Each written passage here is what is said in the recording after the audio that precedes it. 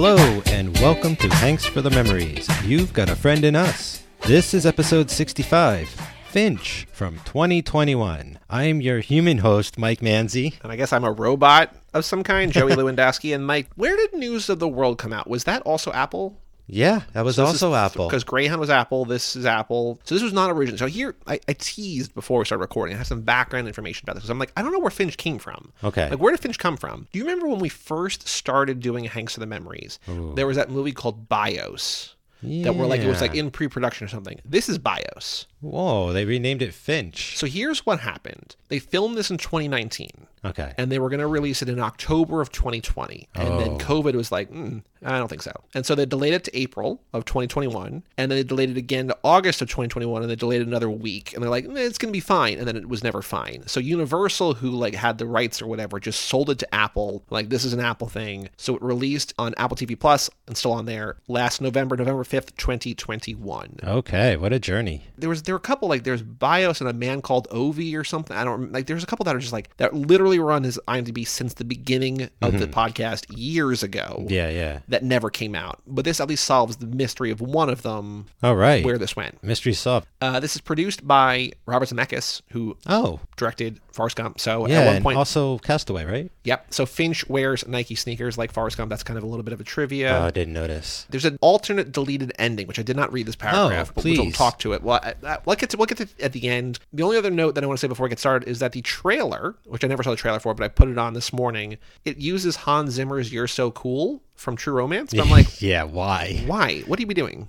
Yeah, that's also from Badlands before that. Really? The movie Badlands uses that. Yeah, no, this is a strange one. I mean, I remember hearing about it, wanting to see it because I just like futuristic robot things, and like it was Hanks and a dog and a robot at the end of the world. Like, I just figured even if it was bad, it was going to be something worthwhile inside that. I ended up liking it, not as much as I thought I would. I think it's gorgeous. I think there's a lot of beautiful shots and great scenes and wonderful special effects, but it's like Turner and Hooch and Chappie. Like it just got a little much with just the three of them, I think. So please, before we get into it, what is Finch about? So in the not so distant future, there seems to have been a massive solar flare that has wiped out most of the atmosphere. So the Earth is unlivable and humanity is in its final throes. And Hanks plays a robotics engineer that happened to be at work when it happened. So he's in like a place with a bunker and he's been scavenging for food on his own. And one day he came across an orphan dog. So he kept it and took care of it. And now we find out that due to radiation poisoning, Hanks is dying. And he builds a robot caretaker to take care of his dog after he is gone. And that is the movie. And the robot's name is Jeff. At the end, Hanks dies, and Jeff and dog make it to San Francisco, which was their goal. Unclear why. Well, the dad said meet me in San Francisco. Yeah, if Hanks wanted to go to the place where his dad was. He doesn't make it, but the robot and the dog make it. And yeah, on to maybe a sequel. Who knows? And the kind of conflict in the movie, because like Hanks seems to be like a brilliant programmer, brilliant engineer, brilliant robotics guy. They have to leave St. Louis because there's like a huge dust storm coming, right? But they're only able to upload like 70% or something of Jeff's, like the encyclopedia that like is going to teach him how to be like a humanoid robot. His brain, basically. So like there's like 30% that basically Hanks has to teach this robot, voiced by Caleb Landry Jones. And I think, does the body work? Is it him? Does he really? I don't know, but I felt a lot of his mannerisms because that dude is very unique. The way he walks, the way he talks, everything. So I'm curious, was he on set? And they just kind of painted over him. Yeah. Voiced and performed in a skillful feat of motion capture by Caleb Landry Jones, a 31-year-old actor who played the brother in Get Out and The Desperate Children last year's The Outpost. But he's also in Twin Peaks The Return. I saw a tweet. So my friend Bob, who I host How to Win the Lottery with, does not like Caleb. He's like, that guy's weird. I don't like him. That's why I love him. But I saw a tweet that says he acts with the pinks of his eyes, and I can't get that out of my brain because it's such a weird description, because he's just like so like he's like tweaked out all the time. Like, in Twin Peaks, like he ruins Amanda Seyfried's life basically. Yeah, I could see that. He's crazy, but he's great here. Yeah, no, I really like him. So I think this movie has a tall bar to clear because it's the most difficult thing in acting, one of the most difficult things in acting, where it's Hanks and basically no one else.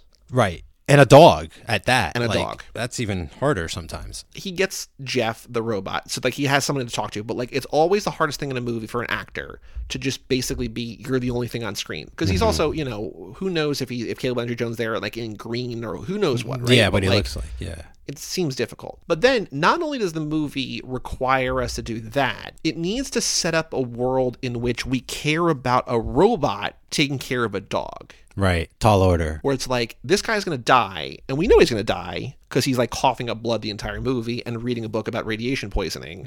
Yeah. So it's like, not only do we have to watch Hanks, I'm not saying half in like a pejorative, but like we have to watch Hanks against no other human actors. But then at some point, we need to fall in love with this robot enough to care about him taking care of the dog. Yeah. And the fact that it works like at all, yeah, I think is a testament to like the movie being like pretty good. At the same time, I'm just like, this is a lot of hoops to clear. Right. Yeah, I was surprised the direction that it ended up taking to be the road trip thing. I mean, quite honestly, I don't know what you really do other than that at this point, but it's tough because it's like a lot of stuff you have seen sort of in different ways. Like the same week I watched After Yang, you know, which is another Android movie, which is far superior because it's just the style and the filmmaking is so different and unique and stuff. But it's like you didn't need to film this conventionally. You could have done a lot more like dream-like stuff and memory kind of vignettes and stuff like that. But it's not, I don't know. It just feels like I've seen a lot of this before, which is too bad because I like the package. Like, because like I said, there's a lot of Chappie with this robot. And I really don't like the robot in the beginning, but by the end, I don't not like him. With Chappie's not for everybody. Like Chappie is maybe objectively like a bad movie, but Chappie has a tone and a personality, like the robot and the movie. And it's like, this is Chappie. And like, there's like, you know, Deant words in there. It's just like, this movie is insane. But like it's doing something. And this is just kind of like, you know. And the other thing that came to mind was The Road.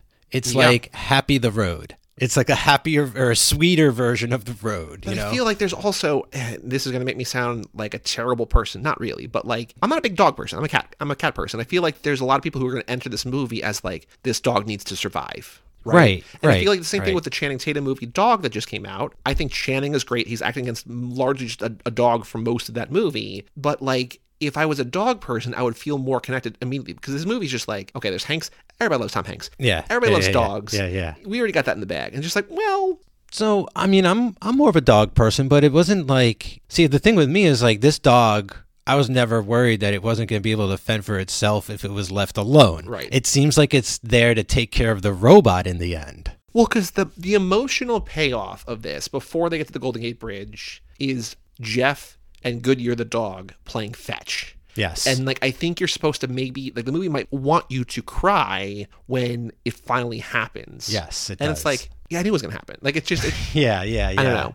I do want to say, in terms of the old Tom way of we doing these things, favorite and least favorite moments of the movie, my favorite part about the movie, my favorite thing, it's not a moment, but I like that there's basically no other people. That there's the one time they have to get away from the car that's chasing them. Yeah. But almost the entire other thing is just Hanks versus nature and Hanks versus the environment. Yeah. And I think that it's cool in that way, because I think a lot of other post-apocalyptic are like, there's these ravagers, there's these outsiders, there's blah, blah, blah, just like all this different whatever. And this is just like, we got to get away from the dust and we got to use our brains. Yeah. And I like that element of it. I don't know. I was kind of split because part of me was like, finally, people are going to show up, you know? And then I was like, oh, they dodged that in a pretty clever way. But then I still had this creeping sensation that they're going to run into someone at some point. And it just felt a little off to me that it is just the three of them. However, it is kind of Dewey. Don't forget about Dewey. Oh, right. Dewey, the extra half a robot. Bear trapped. I guess, you know, looking back on it, it is kind of cooler that there are zero other humans in this entire movie aside from Tom Hanks. And I don't know, it makes it unique. What's crazy about this is that this is not a COVID movie. Because this feels like exactly the movie you make in COVID. That's an amazing point. Yeah, that's how it did feel to me. I was like, oh, it was released in COVID. They probably just shot this last year. And like that's why it's just Hanks. And he's probably walking around a green warehouse the whole day. No, because like I don't know. I think Dog was filmed during COVID. I mean, there's other actors in there. Joe and I covered for Zac Attack, the Zac Efron podcast, the movie Gold, where it's like him and one other person, and it's mostly just him. And that was explicitly shot. Like he signed on like in September 2020, and like they were filming in October. It was just like, we're doing this. Yeah. And this feels like one man, literally nothing else. Or, you know, you count Caleb Landry Jones like in a green bodysuit, and he could easily wear a mask, right? And it's just like, no, this was filmed in 2019. That I didn't think about that till just now, but that's real weird. What was your favorite part? Do you have a favorite moment? Is it something you've already said, or is it something different? Um, Moment or theme or element or part of this movie? Maybe teaching the robot how to drive. That was kind of nice, Okay. I guess. I liked what they were going for, but you're right. Just didn't feel like it had the strength behind it to pull it off as best they could. Like, I like this. We find out that Hanks never knew his father, and basically this whole movie he has to be a dad, like, to this robot and everything. So he's like kind of living that out before he dies. Like, that's kind of nice. I'm trying to pinpoint an exact moment, though. I mean, I think I really love the look of the storm that they have to get away from in the beginning. It has like the lightning in it and everything. Okay, so favorite part is probably Tom Hanks in the white suit under the parasol in the middle of the desert having a cocktail with the robot and the dog. That's reminiscent, and again, I didn't think about it until just now, but like in one of your favorite movies that we covered, I'm just like, I like this movie. I don't like this movie as much as you do, but The Bad Batch, post-apocalyptic, Keanu just like, I'm in a white suit. Like, I'm in this, it's a different thing because he's like, he's won the apocalypse or whatever, and Hanks is like,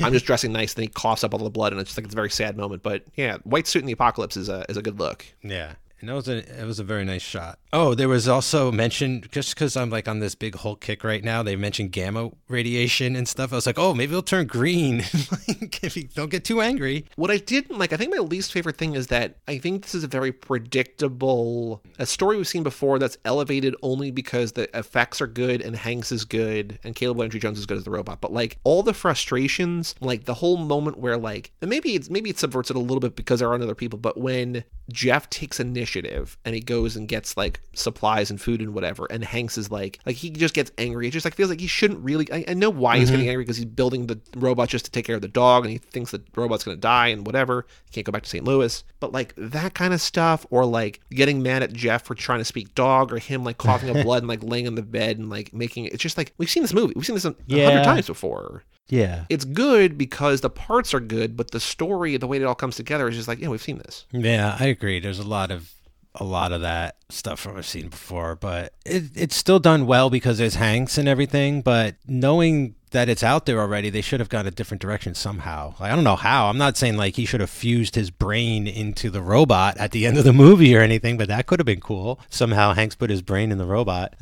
If that was it, like maybe the whole movie he was like attached to the robot, downloading his mind to it, and they couldn't get separated or something. But I hear you about the disposition of Hanks's character. You'd think he'd be a little, not happier, because I understand times are tough, but just less angry. Yeah, especially when you come to find out it's like his final days. You didn't think he'd want to like spend them yelling. Right. And I think I understand why he is, but at the same time, it's like, come on, guy. There is, I think, one of the things, and I think it's partly because Hanks is a good actor, but the moment where he tells Jeff the story of finding Goodyear. Yeah. And he's like, I was in this grocery store, the supermarket or whatever, and like there was a mom and a daughter, and like she had a gun on me, and then all of a sudden like they leave. I'm like, just take what you want, and they leave. And somebody comes up and like basically he doesn't explicitly say it, but like this person outside kills the two of them, right? Yeah. And he's like, the 9-year-old with the gun, she didn't know where to point it, and like the guy just took advantage of them. And that's when he finds Goodyear. But he says, and I'm just like, okay, like I don't, whatever. But he says, hunger turned men into murderers, but it made me a coward. How can you believe in that? And I feel like that's a very interesting, like, he's like, I'm not made for the apocalypse. Yeah. That's not my disposition. I have to be like smart because I'm not going to kill people. I'm not going to take advantage. It's The Walking Dead. It's The Last of Us. It's all these things where it's like the real, like there's environmental hazards, but the real people you have to worry about are the people. Yeah. And Hanks is like, that's not me. And I think that's really interesting. Yeah, I wish they had a way to go into that a little deeper, even, yes. Like tell another story like that. Because he tries to tell 2 or 3 stories throughout, and that's the only one that seems to make a valid point of any kind. He's trying to tell the story about trust, and it just comes across like he wasn't trustworthy. He was just kind of pretending to be, he says like, oh, he told the guy like it was teamwork, but he really did it himself. And it's like, how does that express trust and things? And there's a lot of that back and forth going on. So I would have liked, another story like this that was more clear. Right. And yeah, it's a nice theme too. And if it came a little earlier, we would have seen his journey as more maybe heroic or something. Yeah. And I think like it's kind of the same issue that I've had with a lot of the Hanks movies and the Hanks podcast, where it's like so much of this is just resting on our perception and our feelings towards Tom Hanks. Yeah. Yeah, it's almost like you could remake any movie with Tom Hanks, is like how this one feels, right? Like we've like kept saying I've seen a lot of this before, but just not with Tom Hanks. And like he's great. I don't want to say he's not great, but like you expect him to be great. He is great. It's just like that's fine. But like so much of this is just like it's hinging on that emotional moment. I think what you said, like it comes earlier because like for the most part, it's just like he's just like a smart kind of eccentric guy, but we don't see him being a coward. Yeah. We see him surviving. We see him being brave when he fixes the windmill and he goes out for supplies. I mean, maybe it's because like there's too much of the Castaway performance going. You know what I'm saying? Like, again, maybe he's doing stuff that he's done before too, and he's drawing from things because he kind of feels a little like a Castaway guy in this movie. Yeah. And like, I guess there's the irony, there's like kind of the Twilight Zone sort of twist where like they drive west and the RV is like, oh, like the radiation is safe. We're at safe level now. Better. Yeah. And there's like, because like the butterfly smashed into the window and like, it's like, oh, we can like be out there just, and like, that's when he has the white suit or whatever. And he's like, you gotta live, like you gotta live your life. Like human, it's not just about like wanting to do things, it's about actually doing things. And it's like one of those things where like, so should I not be watching your movie then? Like you trying to like tell me to like just go out and whatever? But like there's that sadness where it's like, I'm afraid all the time. And like, I could have just gone to San Francisco, but like, it all comes too late, I think. Like, I don't think we know any of his intentions. It's just like, he's building a robot to take care of the dog, which I love. Cool, take, whatever. But the fact that this is the dad meeting the dad and like the coward stuff and it's all comes in the last like 35 minutes. I think what I was more or less expecting was mostly him in the bunker for like the most of the movie building the robot, and then they hear like a transmission and he's like, all right, I'm dying, we have to finish this robot wherever that transmission's coming from, right? Like that's why we're going. And maybe they get there and it's nothing, like it was an old transmission or something like that and no one's actually there, but at least it has sort of like a hope to it. And this is sort of missing that because you find out that Hanks's dad is passed away and they're really just going to there for like a symbolic gesture. Yeah. And there's no real like stake to that. It's a weird thing where you expect to see failure, but he's successful in everything the first time. Like he just, the first version of the robot he makes works. Yeah. And then he successfully gets to San Francisco. It's just like, there's no false start. There's no dead end. And like I think you're led to believe that like he's been failing for years. I wish we saw some of those failures because the movie starts, he's got the little robot and this thing is cool. Like that's probably something like a battle bot you could make today, you know? The other cool robot is the encyclopedia, like the thing that like takes a book and lines it up and slice, like, you know, does like the book cutter or whatever, paper cutter to cut off the spine. Right. And then scans it just like a hand on a mechanical arm. I'm like, that's cool. Like make more of those. Because the movie's not short. It's not like they're like cramming in like 85, like it's a 2-hour movie. Yeah, I agree. That's the thing. It just, some of it just feels like aimless, I guess, or like padded, right? Like it feels like an outline almost. And it's weird. It's like they could have used that extra time to beef it up a little more, like intellectually or whatever, had, you know, other philosophical discussions about life at the end of the world, but they don't really do a lot of that. So I was surprised. I was surprised it wasn't more about like, hey, robot, this is what it means to be a human. Right. And I think like there are good moments, and that's what frustrates me. Was like when Hanks dies, we don't really get a death scene because I think what they do was nice is they show the outside of the RV and Jeff's out there and the dog just starts howling and it's just like, oh, he's gone. I think that was a really nice, like tender way to do that. I kind of would like to see like a Hanks death scene. We don't need it, but like give the man a little bit of something. But I like that. I like that element of it. Like I like that it's just like we don't see it, we just hear it, and Jeff knows and we know what the howling means. Yeah, I think everything was really well shot and done and all. I mean, the robot is incredible. Like, I mean, nowadays with special effects, you know, especially since it's sort of like this big industrial bulky thing. Like, wouldn't be surprised if they had like built that as a reference somewhere in like a studio so that they could do it perfectly. But everything else is so expertly done. Like, it's beautifully shot. It's really well directed. It's got amazing technical things going on in it. It's just like, you know, it just needed a little more with the plot and the script and the story and all that kind of stuff. Just needed maybe an extra pass or something. And I think that's what's frustrating. The most frustrating is that I like it less because I know that I could like it more. Yeah. Yeah, there's so much more potential for what they could have done, which is basically like, I mean, they could have gone Mad Max with it even at one point, but they, you know, we don't need to go back there. Let that series do that. But they could have done some weird shit. Like at least Bad Batch does some weird shit out there in the desert, you know? It's like, all right, well, this is the last thing I was expecting at the end of the world. So I don't know what it could have been, but something. Yeah. And then at the end, they give Hanks a Viking funeral because he talks about his dad was like Viking blood or something, like some kind of Viking something or other. And they give Hanks a Viking funeral in the desert. They bound him up in they tie him up in like a cloth and they set him on fire, which is it's a nice gesture. And then Jeff and Goodyear make it to the bridge, and it's a beautiful moment. They hang up their postcard that Jeff drew like a big dog and a big person, a big robot on, which I think is pretty cool. And they go look for survivors. And that's how the movie ends. End of movie. So here's the deleted ending, which I did not read this paragraph till now. All right. We shot a lot, said the director. There's a whole section that ended up on the cutting room floor that was about Jeff finally coming into contact with human beings and how they were not what he expected and certainly not what his father Finch had prepared him for. But when we got to post, we were in the edit and there was a point where I realized I knew we had reached the end of the movie, but we still had more story to tell. I tried as much as I could to see if we could accommodate it, but it was a bigger story than we had time to tell in the time we had left to tell it. At some point, we just had to make a choice. To me, I believe the notion of kill your darlings, I loved it. I really liked what we did. It had great actors in it. It had Samira Wiley, my wife Alexis Rabin. We had Skeet Ulrich. We had a lot of people in it. It was really good. It just wasn't the right ending for this chapter of the story. We had to let it go. Skeet Ulrich? I don't know, man. So they probably were nice people then. That was probably like a nice community kind of thing. Or do you think that they were like part vampires I don't know, or it seems like part robot? It seems like that's Finch too, right? Like, it just seems like that's a whole other movie. It'd be cool if he ran in. Yeah, that is Finch too. That is definitely. Which I don't need to say. No, I don't need to see it, but I would be interested to see if they're like cyborgs that he ran into or something like that. Sure. Vampires.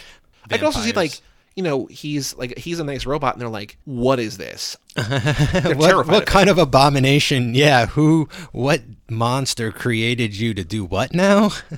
Crazy. To take care of this dog? Very fun. So when he's in the white suit in the desert, his celebratory meal, can of peaches. Oh, peaches. Another Cage connection. He also eats peaches and Greyhound, but there's a Hanks connection too, which I don't know if we made on the episode, but he coaches the Rockford Peaches in a League of Their Own. Oh, nice. Right? That's not a thing that I noticed as a thing from IMDb, so I take no credit for that. Are there other notes about this movie that you have? Because I have a couple of other things, like what Tom Hanks is up to. I kind of wish we got a quick flashback to the day of the flare, like the solar flare. Like, I'd have loved to have just seen, like, because all the flashbacks, there's only the one real one with the grocery store thing, and it's like a minute. It's not that it's long or anything, but I would have loved to just seen that because I picture it like the end of Knowing with Cage, where it's just the solar flare wiping across the entire planet. It's also crazy, and I guess that's just the cowardice thing again, but like, it seems like just, a day or two's drive west and it's just fine.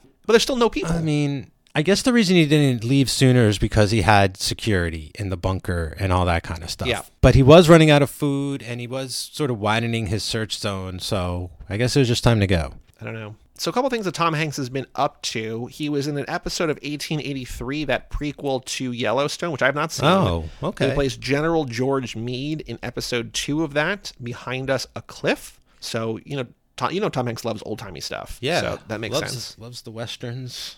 I don't know if you have been following this story, but there's this podcast called Dead Eyes. Have you heard about this?